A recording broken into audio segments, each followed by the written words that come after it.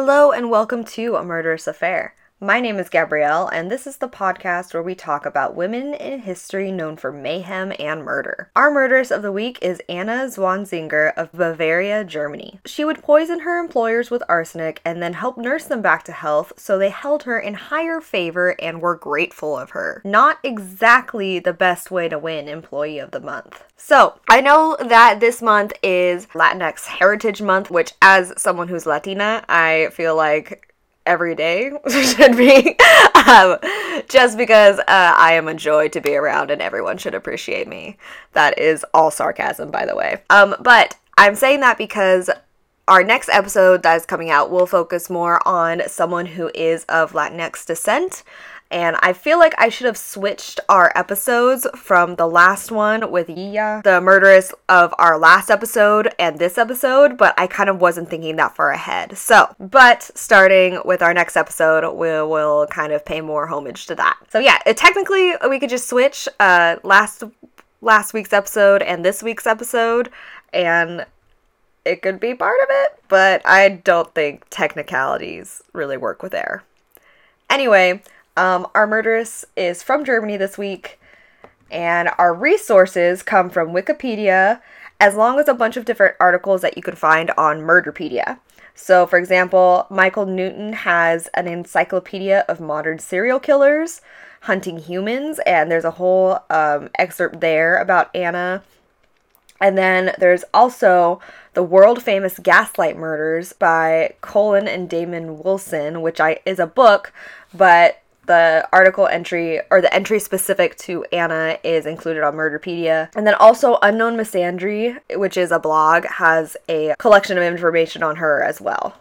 So that's where we get our resources from this week. And without further ado, let's go ahead and get started. She was born Anna Schonleben in August of 1760. Sometime between 1760 and 1765, her parents died, and she spent those 5 years being bounced around to different family members. When she was 10 years old, she was sponsored by a wealthy guardian to go to school and obtain a good education. This lasted for about 5 years until she was married off to a drunk 30-year-old lawyer by the same guardian. And this lawyer, I can only find his last name, which was the name she ended up taking, which was Zwanziger. And as you can probably guess, based off the fact that it was a 15-year-old married off to someone twice her age, it wasn't a happy marriage. They had 2 children together, and as the years went by, Anna's husband became more and more unable to work due to his budding alcoholism. At one point in her life, Anna became a prostitute to help support her family. Now, as a prostitute, she claimed that she only catered to men in powerful positions, like judges or other lawyers. Now, at one point, she actually left her husband to be with a man that she'd taken as a lover, but her husband convinced her to come back. Another time, they officially divorced, only to get back together the next day and remarry. Her husband died in 1796 when Anna was 33.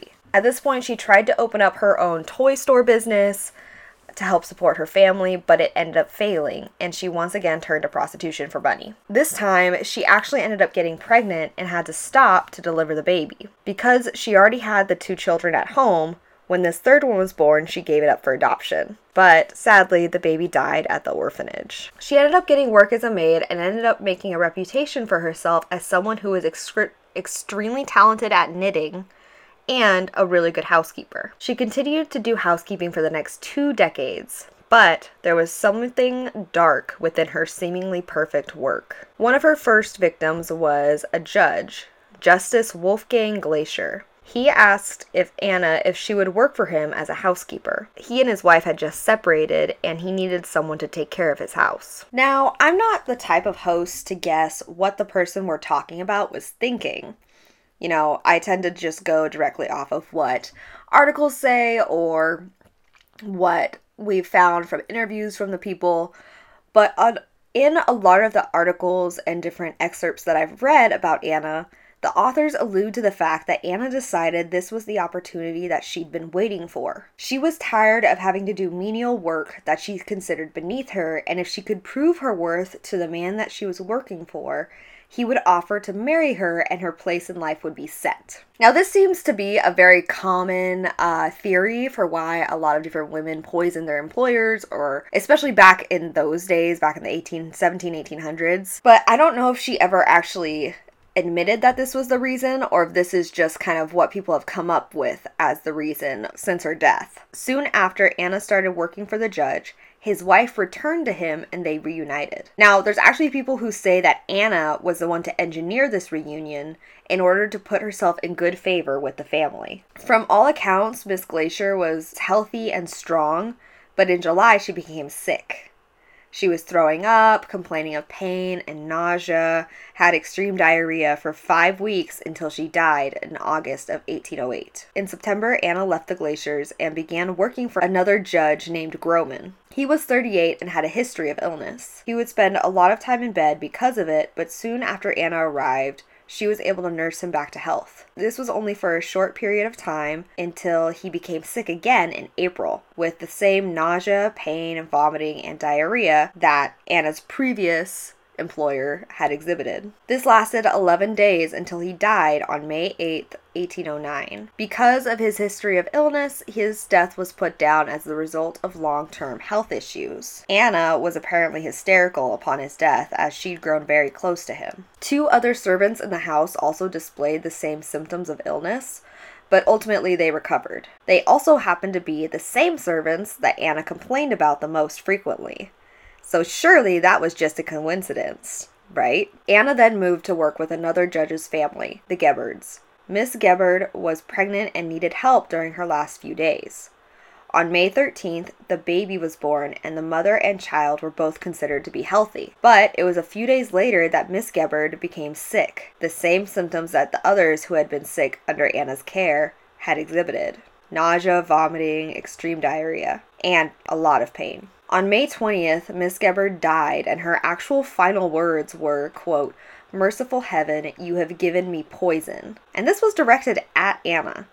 But somehow, even with those as her final words, her death was ruled to be natural, and this was apparently because she'd also had a history of illness. Rumors still spread, and many people thought it was strange that all of Anna's employers were dying soon after she started working there. This wasn't enough to stop her from continuing her employment at the Gebhard house, servicing the now widowed Judge Gebhard. In August of 1809, the judge had a few friends over, and both the friends and a messenger who'd come to the house stayed for a glass of wine, and all of them came down with the same illness that Miss Gebhard had seemingly died from. Others in the house also became sick soon after.